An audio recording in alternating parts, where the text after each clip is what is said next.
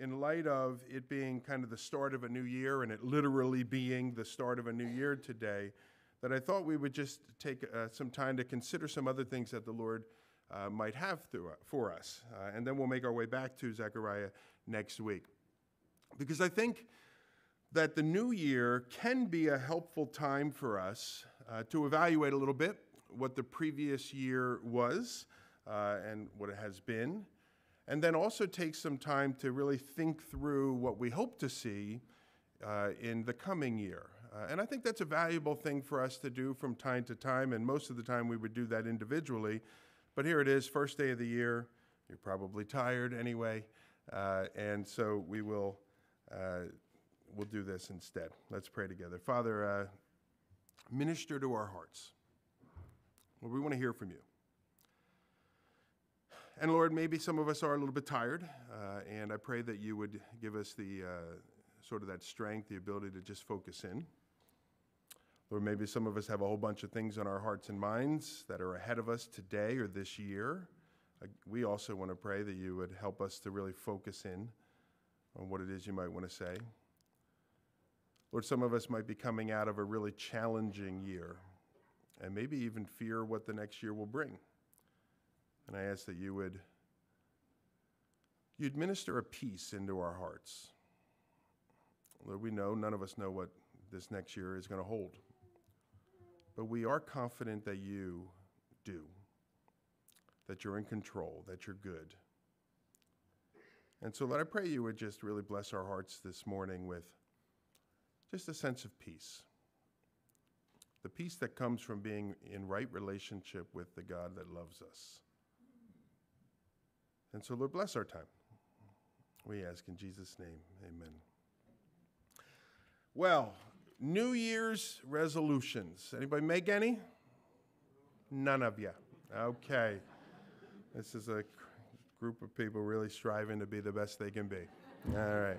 Well, believe it or not, 38.5% of adult Americans will and have set New Year resolutions. 38.5%. That works out to 127 million people, none of which are gathered here this morning, I've come to discover. And of that 38%, 75% will continue to maintain that resolution by week's end.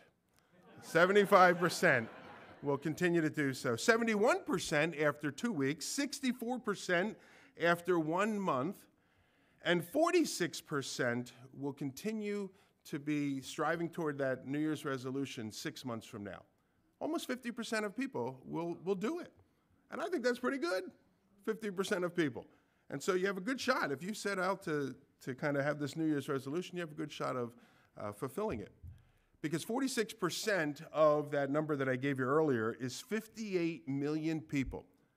58 million people will have achieved a personal life goal within a half a year from today. And that, I think, is certainly something to be commended. And so people, they come up with all sorts of resolutions for a given year. Here's the most common ones. My sources. As you know, I have sources. We call it the internet. These are the most common resolutions in reverse order. To read more. Anybody? All right, that guy back there. All right. Spend more time with family and friends. No, of course. Yep. Save more. That's a good one. Or conversely, spend less. I think a lot of us need to learn that lesson. To learn a new hobby or skill. Second most common one everyone is hoping for, lose weight. Yep. And then the most common resolution going into the new year is to exercise more, according to my sources, that the most common goal is to exercise more. So they're all noble goals, certainly so. None of them are necessarily spiritual, but they're all certainly noble goals that someone might want to pursue. And I suspect some of you, that resonates with you, and sure, I'd like to do that as well. There are people that are called life coaches. And life coaches have spent considerable amounts of time researching this topic of the New Year resolution or the start of something new and the resolution to do something differently. And they have some suggestions for those that are hoping to successfully achieve their goals that they adopt the following strategies. Here's some of the strategies they suggest for whatever your New Year's resolution might be. Number one is limit your resolutions to a manageable amount. So you don't want to change 700 things about yourself. You want to change a few things, perhaps, about yourself. Number two, be specific. Number three, write down your goals. Number four, share your resolutions with someone else. Number five, review your resolution regularly. And then I think the most important, number six, if you fall off track, get back up quickly. And so as we were making our way recently through the books of the minor prophets, we've been doing that now, as you remember, for about 6 or 7 months. As we've been making our way through that, one of those studies stood out to me, and I think really speaks to this idea of New Year's resolutions. You may remember, maybe you can guess from if you've been here with us and paying attention. It was the study in the book of Haggai. And you remember in our study of the book of Haggai, small little book, 2 chapters, in that book, on 5 different occasions, he uses the phrase, consider your ways. And you may remember that a little more literally, that could be translated is to put your heart on your roads, is more of the literal translation. The idea is, where is this path taking you? Consider your ways, put your hearts on the roads. Where are the decisions that you are making in life? Where are they bringing you? Where are you headed? Where is this life that you're living leading to? This question I thought was really good, which I wrote. When you get to the end of this path that you are on, will that be the place that you really want to be? So consider your ways is what Haggai asks. And I think it's a great opportunity here at the start of a new year to begin to ask ourselves those kinds of questions. And so I'll put it in this form. Where do you want to be in your walk with Jesus when this year comes to an end? Where would you like to be in your walk with Jesus when this year comes to an end? And so I'm going to ask you today, and we gave you this little paper here, which I'm going to reference in a little bit, are some things like, what are a few things, 1, 2, 3 things, not 700, but what are 1 or 2 or 3 things you would like to accomplish in this coming year for Christ? We're going to think that through. What sorts of spiritual disciplines would you like to see established in your life this year? No doubt, as you've been a Christian, and some of us here have been a Christian a long time, and some of us here, it's a relatively new thing in our life experience, but no doubt if you've been a Christian for any amount of time, you've probably observed some other people, and you admired certain traits about that individual, certain disciplines that person is consistent to be about. And you're beginning to think, I'd like that to be a part of my life. And so that's a second question we're going to consider. And then a third one is an important one as well, and it is this: what sinful habits, or even just bad habits, would you like to put out of your life in this coming year? All right, so those 3 questions is sort of the framework of our study today. I'll begin, however, with this. This is not a self-help sort of lesson today, where, you're going to be better people, and here's the 10 things you need to do. That's not really where I'm going. And so I begin with this reality, is that it's important for us to state, is that those of us that are Christians here, we are who we are because of the work that Jesus has done in our lives. And any internal motivation on my part to become an even better version of who I am, it's because the Holy Spirit is doing a work within me. And in addition to that, he is the one that enables me or empowers me to make any corrections that I need to make anyway. I'm always reminded, Benjamin Franklin, you know who he is, obviously. And Benjamin Franklin, when he was a young man, he had determined, I'm going to be a better person. And by young, he was like 30. He lived to about 80. So when he was a younger guy, he determined he was going to be a better person. And he decided, I'm going to work on a new thing. He made a list of like 100 things. I'm going to work on a new thing every single day or week or year, whatever it was, that he was going to work on this thing. And he got to about the 3rd or 4th thing, and he realized, I don't have the power within me to do these things. If you're a Christian, you do. You have the Holy Spirit working within you. And so we begin with that particular place. He is the one, it's not about us and how great we are or can become. He is the one that died on our behalf. He's the one that gifts us as his children with the Holy Spirit. And it's by his Holy Spirit that we're empowered to walk with him. And so as we begin, it's important for us to emphatically acknowledge that. You're going to want to do that throughout this coming year, is acknowledging, God, this is the area that I want to be working on. Strengthen me in this, reveal to me in this, show me in this, and so on. Because as John 15:5 says, apart from him, there's no thing we can do. And so as followers of Christ, we must ever be dependent upon Christ. Again, not some self-help organization, are we, Yoda, designed to just make us better men and women. We are what we are because of the work of Christ that he has done and he is doing in and through us. Now, that being said, the reality is there is a part that each of us play in the, we'll call it, in the success of our walk with Christ. And we know that each of us, we make daily decisions that are either going to help us or they're going to hinder us in our walks with him. And what I want to consider this morning is how the Scripture might direct what those daily decisions might be, what things we should be avoiding, and what things perhaps we should be pursuing. And so I began by asking 3 questions earlier. Again, they were, what would you like to accomplish for Christ in the coming year? What sort of spiritual disciplines do you want to see developed in your life? And what sinful or even simply just bad habits would you like to put out of your life?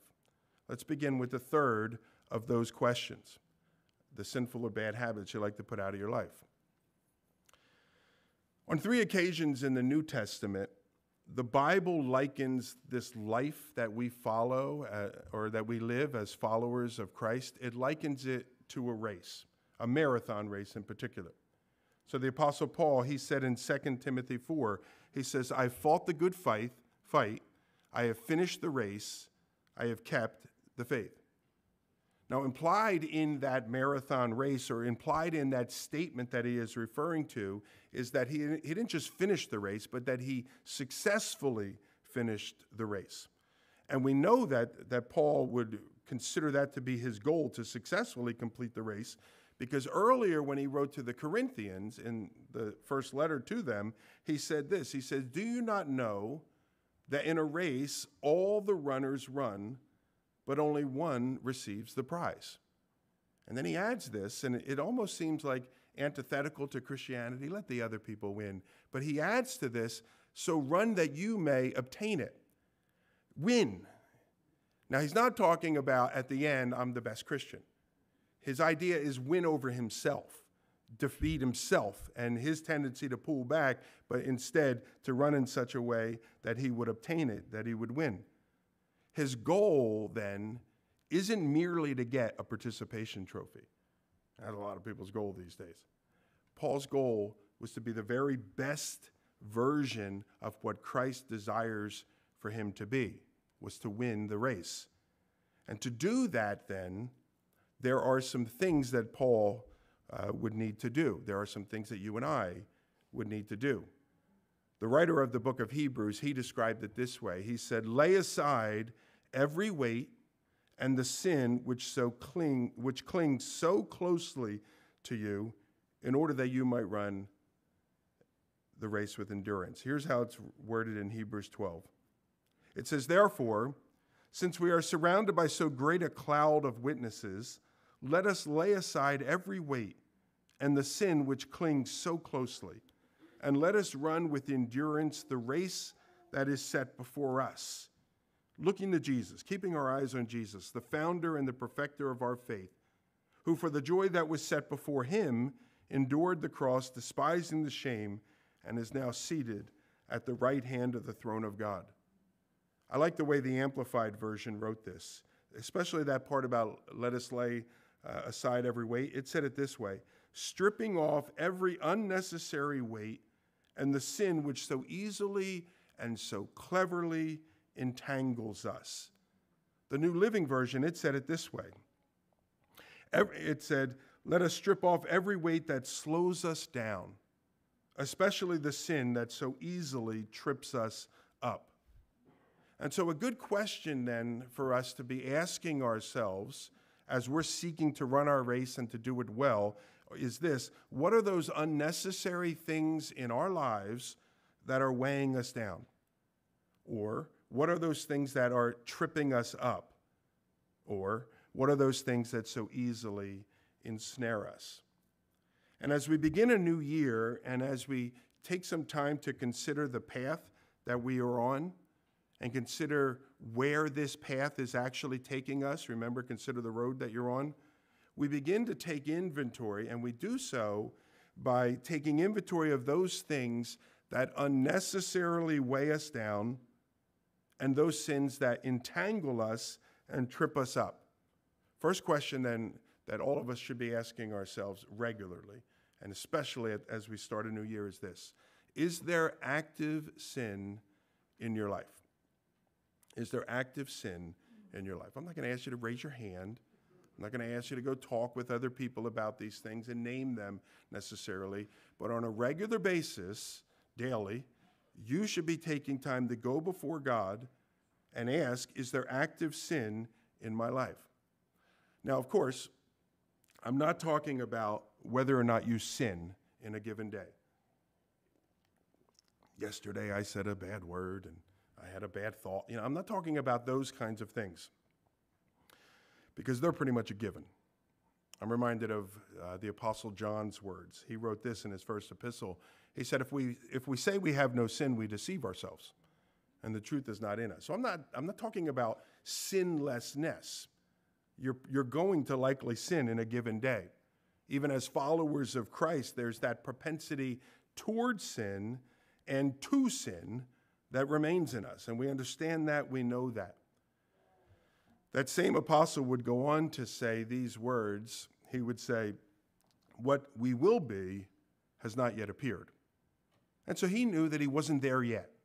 He wasn't perfect, he wasn't sinless, that he had a propensity toward it and to do it. And so what I'm talking about when I refer to active sin, I'm referring to open rebellion to God and his ways.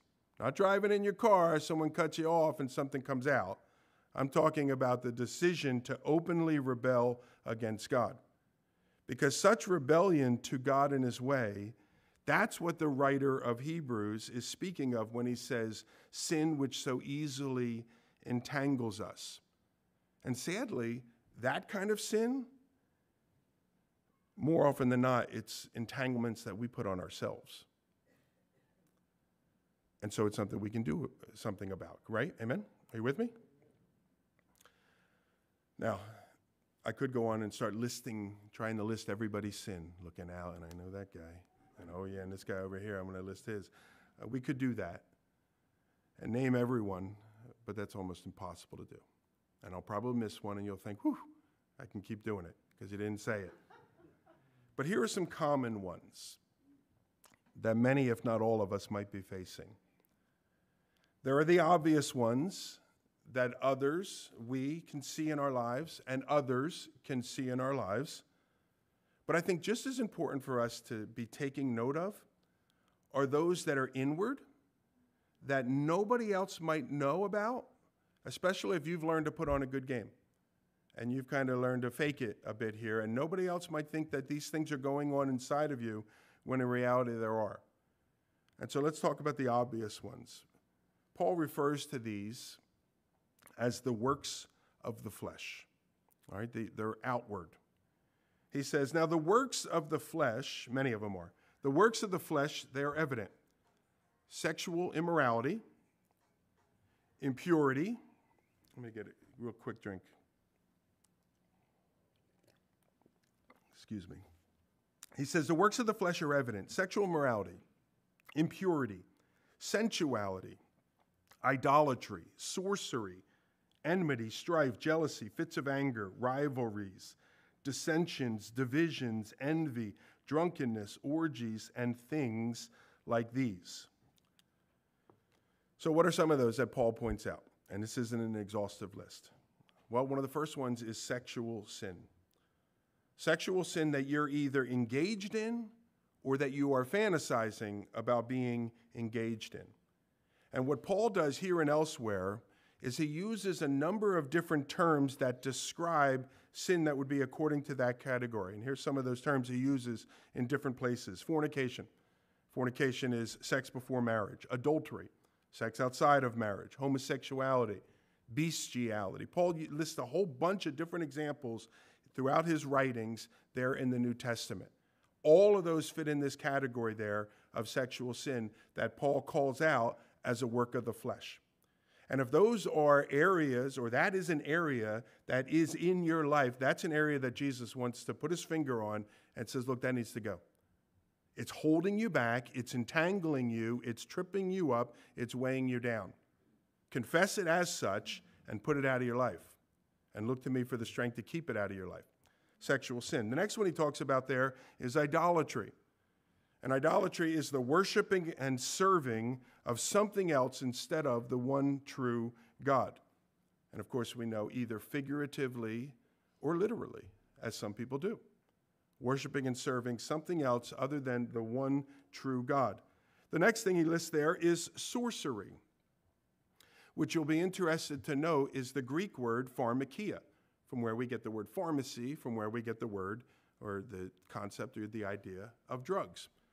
And sorcery in the Bible refers to, specifically there, a drug-induced state which opens oneself up to the non-holy spiritual realm. And so it's this idea of being opened up to the non-holy spiritual realm. And for many, it begins in the place of mind-altering drugs. Enmity, he says, strife, jealousy, fits of anger, rivalries, dissensions, divisions. That's about 7 different things that he lists there that I think characterizes so many people's lives. And maybe even it characterizes some of ours. Divisions. Now, divisions may sometimes come, and divisions sometimes they need to come. But I think we live in a day and age where we seem to be divided on every single issue that we don't need to be divided on. And you take that side, I'm taking this side. Why? Well, because I like a good fight. Well, that's a problem. If you like a good fight, and that's the reason why you take the opposite view of other people, that's a problem that I think the Lord wants to deal with in you. It's exhausting. And I think it's something we as Christians, we have a real opportunity in our day and age to stand out from. We don't always have to be on the other side. There are times we do. But truth be told, many times I think we just like being very much in the thick of it and having a good fight. Paul adds drunkenness and orgies. 1 Corinthians chapter 6, Paul will add to this list of the work of the flesh. He'll use some other terms, same ones, but some other ones as well. And he'll add things like greed and verbal abuse and theft and the extortion or the swindling of other people there. Now, as you look at that list, what I think is really important for us to understand, and I think this is a place where people really begin to grow. When I first became a Christian, God really began to work in my life about a lot of my external areas. You're getting a lot of arguments and fights. You got a terrible mouth. You're doing these things and that. A lot of these outward behaviors that everyone was like, yep, I've seen that, or whatever. But then as I began to grow and those things were put out of my life, God began to really put his finger on just attitudes of my heart, things that nobody else could see. And if I kept a smile on my face, nobody would necessarily know. So Paul begins and he talks about this work of the flesh, and many of those are these outward signs. But there are items that are listed there as well, and in other places in the scripture, that we might call these inward sins. So the outward sins and the inward sins. And that would be things like jealousy, as in the list that we had, or envy, or other places in the Bible, the sins of pride and covetousness and bitterness. That's a big one, isn't it, for a lot of people? Holding on to those hurts that somebody else caused in your life, and it really was a hurt, but holding on to it and refusing to let it go and continuing to hold on to it so that it affects your relationship with other people, at least your heart attitude toward others. Unforgiveness, along the same lines as well. These are the sins that you can actively be engaged in and nobody else might even notice. The reality is, however, that just like those external sins, these internal sins will sooner or later begin to manifest themselves. And sooner or later, people will be able to observe them, and they will impact your relationship with other people. They're included amongst those sins that entangle you. You think of vines or something or another and how they wrap around your feet and they catch you up. And the more you move, the tighter it gets. And now you're no longer able to go forward. And so the first place then that we're going to begin, or we have begun, as we embark on a new year, and as we consider where do I want to be at the end of this year from where I am right now, the first thing I think is taking inventory of our lives. Are there inward thoughts and attitudes? Are there outward actions that need to go? And then we make some decisions about that in our lives. Now, the writer of Hebrews, he said there in the verse again, stripping off every unnecessary weight and the sin which so easily and cleverly entangles us. I've been talking about the sin that easily and cleverly entangles us. But he also talks about stripping off the unnecessary weights. And these would be those things that aren't sinful. In and of themselves, they're not sinful, but nevertheless, they have the impact of slowing us down in our race. And remember, our goal in the race is to run in such a way that we do what? We win the race. And so anything that slows us down, we want to put that aside as well. In the book of 1 Corinthians, that's where Paul said, so run that you may obtain the prize. Earlier in the book of Corinthians, he said this. I think it's such a valuable verse for us to know and maybe even memorize. Paul said, all things are lawful for me, but not all things are helpful for me. All things are lawful for me, but I will not be dominated by anything. Again, I like another version, the Berean Standard Version. Instead of the words lawful and helpful, it uses the words permissible and beneficial. All things, everything is permissible for me, but not everything is beneficial to me. Now, of course, Paul's not talking about areas of sin there. Paul's never going to say that such areas of sin are lawful or that such areas of sin are permissible. What Paul is talking about are issues that are morally neutral, that we might choose to engage in or not. And so notice Paul's concern in such cases there. It's not whether it's right or wrong. It's not whether it's sinful or not sinful. His concern in that instance is whether it is helpful or not, whether it will benefit his walk with Christ or not, whether it's going to help or hinder his quest to obtain that prize. And so I'll give you a few activities or ideas here. There is not necessarily anything wrong with watching TV or streaming your favorite show. But that very quickly can become unhelpful in our quest to obtain the prize. Would you agree? Yeah, if you spend too much time. So TV is permissible, but it's not necessarily beneficial. There's not necessarily anything wrong with scrolling through social media from time to time. But I think we're all too familiar with the phenomena of getting sucked into that social media hole.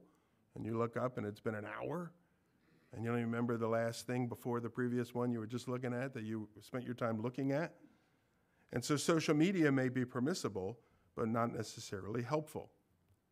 It's great to keep yourself busy and involved in all manner of activities. There is some truth. Remember that old Puritan proverb?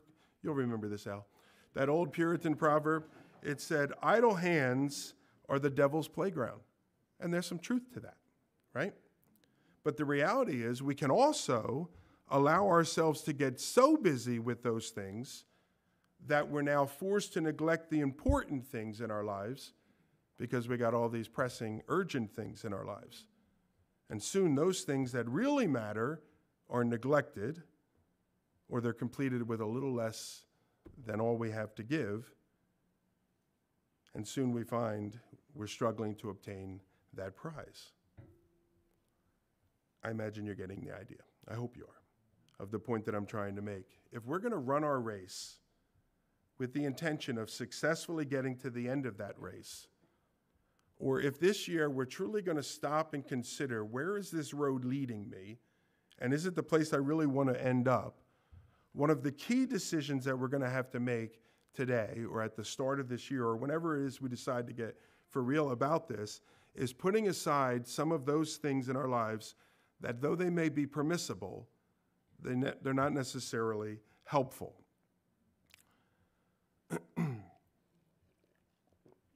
over the years, it's been different things for me. And so in some instances, it's been involvement with sports. In some years, it's been television. This is one very early on. I remembered this one. I used to go to church. I became a Christian. It was the first few years because I remember the church that we were going to. And because I would stay up really late on Saturday nights, I really couldn't focus on Sunday mornings. And I remember during worship, I would be sitting there. We'd be seated during worship. We had these pews, and it was always hot in the room. I remember that, as I still do. But the wood on the top of the pew was really cool. And I'd put my head down on it like I was really praying. In reality, I was like trying to get a little nap in, until the teaching time or something. But I had so much difficulty focusing. And so, yeah, I could stay up late if I want to. And I'm here, just like we're all here or whatever, but I wasn't getting as much out of it as God would have me to get out of it. And I began to make that determination. I'm going to go to bed a little bit earlier so that I'm attentive when I do come. And so that was something in my life. There have been certain friend groups, and I want to win them for the Lord. But as I honestly evaluated what the impact was on me and the impact I was having on them, I realized I was the one that was being led down to their path, so to speak. And again, that wasn't a path I wanted to be on. And so, sure, permissible, but was it helpful? Was it beneficial? For you, I imagine it's probably some of those things, but totally other things. The key is, in our walks with the Lord, is to be in a place of prayer with the Lord and say, God, would you reveal? What is it, Lord, that you want to put your finger on and identify in my life? So that's this first idea. What are some things that need to go, perhaps, because they're weighing me down or entangling me? The second question that I posed earlier was, what sorts of spiritual disciplines would you like to see developed in your life? Now, if you think about, for instance, a top-level athlete, you know that athlete is making decisions daily in order to maximize their ability to perform. Everything that goes into their mouth, the things they're eating, all those kinds of things, their workouts, what they're doing here and there, the time they go to bed, all of those things they are taking into account because they know it's going to have an impact on their ability to perform. I would suggest to you the same is true for us as men and women of God. The psalmist, he wrote this. He said, "Thy word have I hid in my heart that I might not sin against thee." And so we're told there a formula, if you will, that one valuable spiritual discipline that you can look to incorporate into your life is the memorization of God's word. And we're told here what kind of an impact that can have on our lives, that we might not sin against God. And so if you have done it before and have stopped, or you've never done it before, you may want to begin the practice of memorizing God's word in your life and working it through your mind. And it's always with you wherever you go. It's not about picking up and reading because it's already in your heart and in your mind. Verses like 2 Timothy chapter 3 come to mind. It says this, "All scripture is breathed out by God and is profitable for teaching, reproof, correction, for training, that the man of God may be complete, equipped for every good work." That's a perpetual reminder. That's a great Bible verse to memorize because it's a perpetual reminder of the importance of God's word in our walks with Jesus. Or this one from 1 Corinthians. This is a very helpful verse when we find ourselves facing temptation. And I don't know about you, but when you find yourself facing temptation, it's often not when I'm sitting and reading my Bible. It's when I'm out and about in life's circumstances. And so I don't have time to look it up and read it. If I have it memorized, it can come right to my heart and to my mind. And it says this, it's a reminder of this. "No temptation has overtaken you except which is common to man, and God is faithful." Boy, we need to know that God is faithful, and he will not let you be tempted beyond what you can bear. But when you are tempted, he will provide the way of escape. What an important thing to be telling yourself when you're facing a temptation. And you need to hide that word in your heart and in your mind. Here's another one for when you're afraid or fearful or you feel that you are all alone. He says, "So do not fear because I am with you." Do not be dismayed. I'm your God. I will strengthen you. I will help you. I'll uphold you by my righteous hand. Such an important verse to hide in your hearts. Or from Philippians, when you're anxious, the scripture says, do not be anxious about anything. Okay, God, I'll just turn it off. Well, no. But in everything, do something else instead. In everything, by prayer and supplication, with thanksgiving, make your requests known to God. And you tell yourself that. And so when the fear comes in or the anxiety enters in, you can remind yourself of the truth that you know because you have the spiritual discipline in your life of teaching God's word or of memorizing God's word. And that's how you can run your race unhindered and be further along than you would be if you plop down and you deal with that, or you fall with that temptation, or you struggle with that fear or that anxiety, whatever it might be. One spiritual discipline then might be the memorization of God's word. It's almost certainly going to have a positive impact. Some other spiritual disciplines, the systematic and regular reading of God's word is so key and so important. And if it's not something that you're regularly doing, consider the path that you're on and where you want to be. I think that's one of the spiritual disciplines that you want to see become a regular habit of your life by the end of this given calendar year. Now, certainly, you can pick up your Bible every morning or whatever it might be and just sort of like, all right, God, show me something awesome. Turn it anywhere and point to it. You can do that, and God's word is God's word. But I think there's real value into kind of systematically developing a plan to read through God's word and pick up where you left off the day before. Again, you think of these things like letters. It makes sense as you read through an entire letter. You don't just start on page 5 and then jump to page 11 and then back to page 3. You start from the beginning and you make your way through. I recommend a reading plan. You can get them anywhere. Online, you can have a Bible app. It'll tell you what to read. So you heard we'll talk about they're going to be studying 2 years of the Bible because it's a little challenging to do the whole Bible in 1 year. Some people do the 1 year. Some people do chronological. Some people focus this year, I'm going to do the New Testament. Whatever it might be, develop a systematic and regular plan to read God's word. If we believe, as I quoted earlier, that all Scripture is breathed out by God, if we believe that, and we believe that all Scripture is helpful and profitable to correct us and to train us and so on, and all those other words that are listed there, well, then the regular reading of God's word is key. One of the most important spiritual disciplines that every one of us as Christians can develop. You remember when Jesus was tempted in the wilderness? This is right at the beginning of the Gospels. He was taken out of the wilderness, hadn't eaten in 40 days or so. And Satan came to tempt him. And he tempted him with food. Many of you know the story in the passage. And Jesus' response was this. He said, "It is written, man shall not live by bread alone, but by every word that proceeds from the mouth of God." Jesus likens there the word of God and the impact that the word of God can have in our lives to the impact that food can have in our lives. And you know how you are after missing a meal or a couple of meals, or you fast for a few days, or whatever it may be. You know the impact. You get sluggish, you get tired, you get cranky, all those other sorts of things. Well, Jesus, I think, is making it clear that's the kind of impact going without God's word.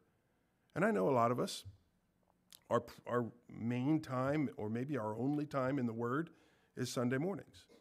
And that's better than no mornings. But let me tell you, if you want to get to that place on that road that you're hoping to get to, you need to regularly work the Word of God into your life and make it an important spiritual discipline. I'm so grateful. I learned this when I was a new Christian, and it just became a part of who I was and who I am. And I hope that it becomes a part of who you are as well. Here's another spiritual discipline, and these aren't the only ones, but it's the steady and consistent gathering together with other believers. That's something I think gets neglected a lot. And I think COVID added a lot to it. Because I can just stay home. I'll just watch it on TV. Or, what church do I want to go to today? I'm going to go to Alistair Begg's church today. And then I'm going to go to John MacArthur's next Sunday. And then I'll go to Joe Foch's the following. And you just tune into your favorite Bible teacher. And that's obviously not going to hurt. Those are great Bible teachers. And they're going to have, no doubt, a positive impact on your life.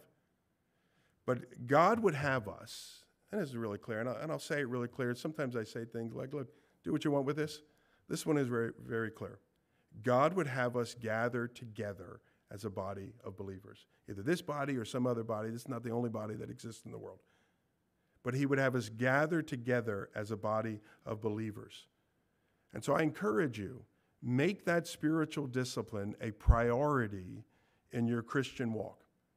And as you do, you will see spiritual dividends as a result. I referenced some examples in my life. I did this. I became a Christian in October of 1988. New Year's Eve, 1989, or 88, going into 89, I kind of made a little agreement with myself. I was going to be at church every Sunday that following year. I don't remember if I did it or not. I'm pretty sure I did. It made an impact on my life. And I went to church every Sunday there, and I didn't have, well, let's get an early start at the beach or those kinds of things. I put all those things, nope, I'll get there at noon or whatever. And I made the commitment and the determination. And I'm not saying and I won a prize because I did. God was so happy with me. I'm saying it made a positive impact on my walk with Jesus. And I would never go back and change it so I could get an earlier start on my trip to this place or that place. Let God minister to your heart about that. It is really good to gather with the saints of God. It really is. And we come on a Sunday and you're like, man, I didn't get the tingles. That's all right. It's not about getting the tingles necessarily. It's just about another brick in the foundation of your walk with Christ. And you do that every week and every year and every decade and every series of decades. And suddenly you have this firm foundation that your life is built upon. So commit yourself in that. Prayer is a valuable spiritual discipline, both individually, which is an area that I would like to grow in, but also corporately. Gathering with other people in a small group or in a large group setting, but gathering with other people to be in prayer for their needs and them for your needs as well. And then just for our community around us. Some other quick ones. Find out your spiritual gifts and then exercise those spiritual gifts. Here's one we're not going to get a lot of amens about. Fast. Amen? And not just because the doctor is making you take a test and you're like, oh, cool, I'll fast for that and I'll throw in some prayers and then I can tell people I've been fasting. All right, that doesn't count. All right, and we all know that doesn't count. But fasting consistently, because what that allows is it's an unhindered time to hear from the Lord that he might direct your prayers. Develop the habit of consistently and sacrificially giving of your resources, your financial resources, but also of yourself and of your time. We talk about exercising your spiritual gift. I learned a lesson early on in my Christian walk of this idea of not only tithing financially, which I did from early on in my walk with the Lord, but also tithing chronologically. And so there's 168 years or hours in a week. And can I tithe, if you will, 17 hours a week, where I'm about serving other people and not just doing my own thing? Or if you want to kind of cheat a little bit, I think it's okay. Okay, well, all right, I sleep 8 hours a day. We'll take those out or whatever. And that leaves me with this remainder of days. So can I tithe 8 hours a week? I think it's really helpful. And it gets you just determined, this is what I'm going to do. And God blesses that. I think one of the most important things I'd like to see grow here at Calvary is our sharing of lives together in smaller group settings. I think we're lacking in that as a church. Now, a lot of us are doing it. I'm not, hey, wait a minute. You are good. Continue to do that. It's so important. But I think there's many of us here in this church where we just sort of come in, we give a friendly smile to some other people, and then we get back in our cars and we leave. And we don't have much of an interaction with others. God designed us as a body of believers, which means we have to interact as a body of believers. And Sunday mornings doesn't always allow for that. It's in those smaller group settings where we have the time and the opportunity to really begin to invest in other people's lives and care about other people and them to care about us. And we find out what they're dealing with, and we call them 3 days later and say, I've been praying about this, or we send them a text, how are things going in that? That's when the body really becomes knit together. And that's what I think God would have for us and for all smaller churches. And by smaller, I mean there's the big capital C church, and then there's the individual churches that are scattered around on street corners. That's what God would have for each of those smaller churches, is that we begin to really get plugged in with one another. And so if you're not part of a small group yet, or you look at your schedule and you say, you know what, I can be a part of even another one. And so I'm on this one that meets once a month, but there's no reason why I can't do another one which meets every other week, or whatever it might be. If you're not sure what they are here at Calvary, let us know. And it doesn't even have to be officially Calvary. Just you and a group of friends get together and you begin to share your life together, particularly your walks and your struggles, and praying for one another, encouraging one another. Let's move on. We got to get going. Holy cow. Journaling. Jim said, make sure you share journaling. And so, journaling. All right, I encourage you to do it. If you have any questions, Jim will explain to you.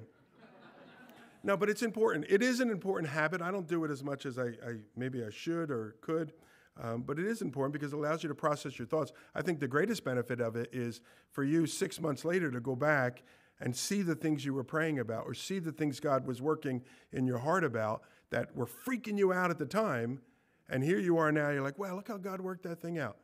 That's great, and it builds your faith. I like, there's a prayer group that gathers on Thursday mornings that my wife is a part of, and one of the things that they do is, Thursday afternoons, one of the things they do is they gather together every 6 months or so, not to pray, but to go through all the ways that God answered their prayers.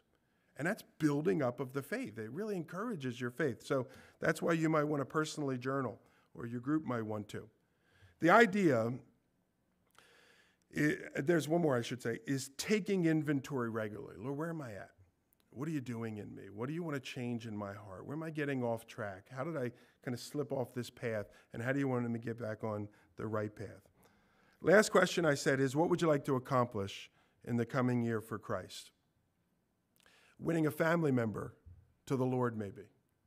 Someone you've been, kind of like, yeah, it'd be cool if they came to the Lord. No, now I'm purposing. By the end of this year, I want to make sure that I have made it so incredibly clear to this individual that they are without excuse, so to speak, at the end of their days. What they decide to do with that is what they decide to do with it. But maybe your personal goal is to win a family member or friend to the Lord. Maybe it is having a greater Christian influence in your community. I think that's an incredibly noble goal. And what steps do I need to take come the end of this year that I would be having a greater Christian influence on our community? Maybe it's something like, you know what, this year I want to open up my home for one of these home groups that Greg is speaking about. And I know it means we're going to have to clean the house more regularly, and we can't go to bed earlier because we're going to open it up. But maybe that's what you want to determine to do. Or perhaps you've been sensing God has been gifting you in an area to lead one of those home groups. Maybe you don't have a home big enough to invite people in, but maybe you could begin praying that God will partner you with a person or a family that does. And you can go and teach, and they can go and serve the cookies. And both of you are accomplishing the goal that you've set out to accomplish. I came across this book again. It's called Good to Great in God's Eyes. We talked about it a number of years ago. And I came across it again. I'll probably reread it again this calendar year. But I wanted to read to you just a couple of quotes from the book. Chip Ingram, Pastor Chip, some of you know him. He said this. He said, Christians who want to live the average Christian life can do so almost by default. But those who dream of eternal impact in the kingdom of God, those who envision crossing the finish line as one of God's great saints, they're motivated to do whatever it takes to be used by God powerfully. In another place, he wrote this. He said, so what are your ambitions as a Christian? Have you thought about the kind of Christian you'd like to be 5 years from now, 10 years from now, 20 years from now? He says, here he asks, have you deeply pondered what kind of impact you want your life to have for Christ? And then the last thing he says, and this is part of the reason we gave you these cards here today. Hopefully every one of you has one. The last thing he says is develop a plan to get there. Because a haphazard, go-with-the-flow approach will almost guarantee an average spiritual life. And so I began this morning by referencing some of those suggestions that life coaches give regarding New Year's resolutions. By way of reminder, as we seek to hopefully apply these to our faith and our walk with Christ, here's some of what they were again. Number one, be specific. Be specific with the goals that you set for yourself for the coming year. Number two, write down those goals. And we put it on one of these pieces of cardstock here so that it's something that you can keep in your Bible, because write down your goals, but then the second part of it is return to it regularly.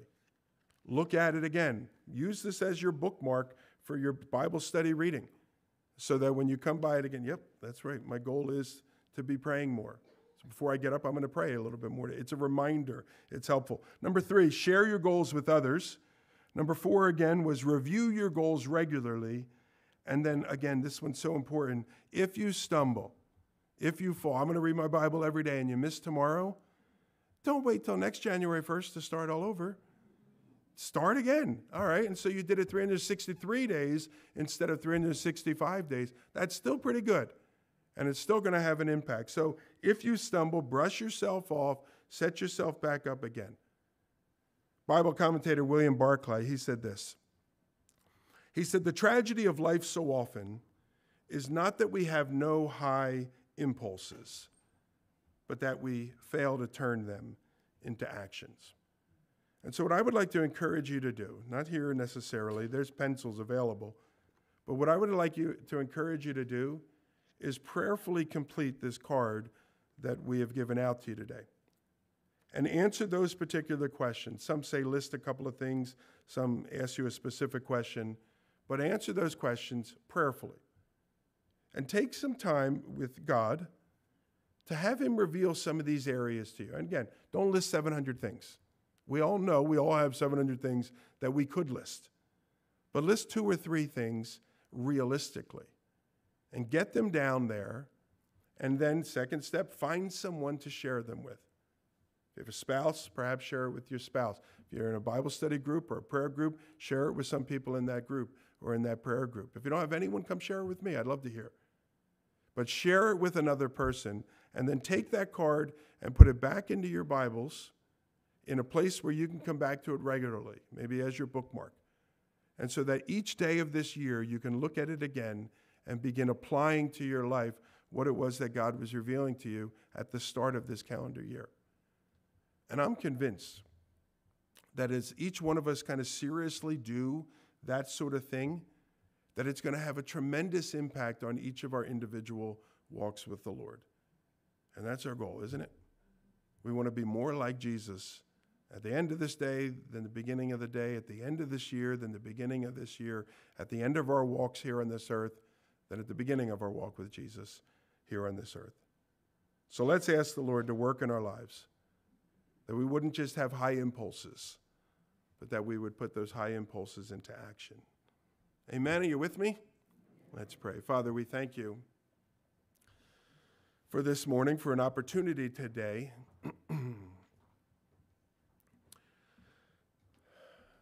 to just sort of pull back, not necessarily study anything new in the Word, more likely just to be reminded of a lot of things that we already knew.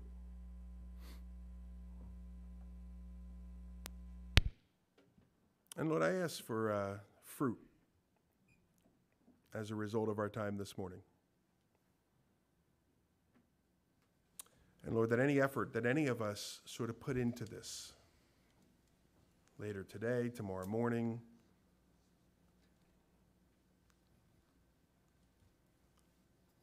Lord, that you would bless those efforts and that it would indeed bear much fruit. We look forward to what you're going to do, Lord. And we know that the enemy will attempt to raise doubts and discourage us and get us to quit. And so, Lord, even now, we, in a fresh way, we cast ourselves into your care.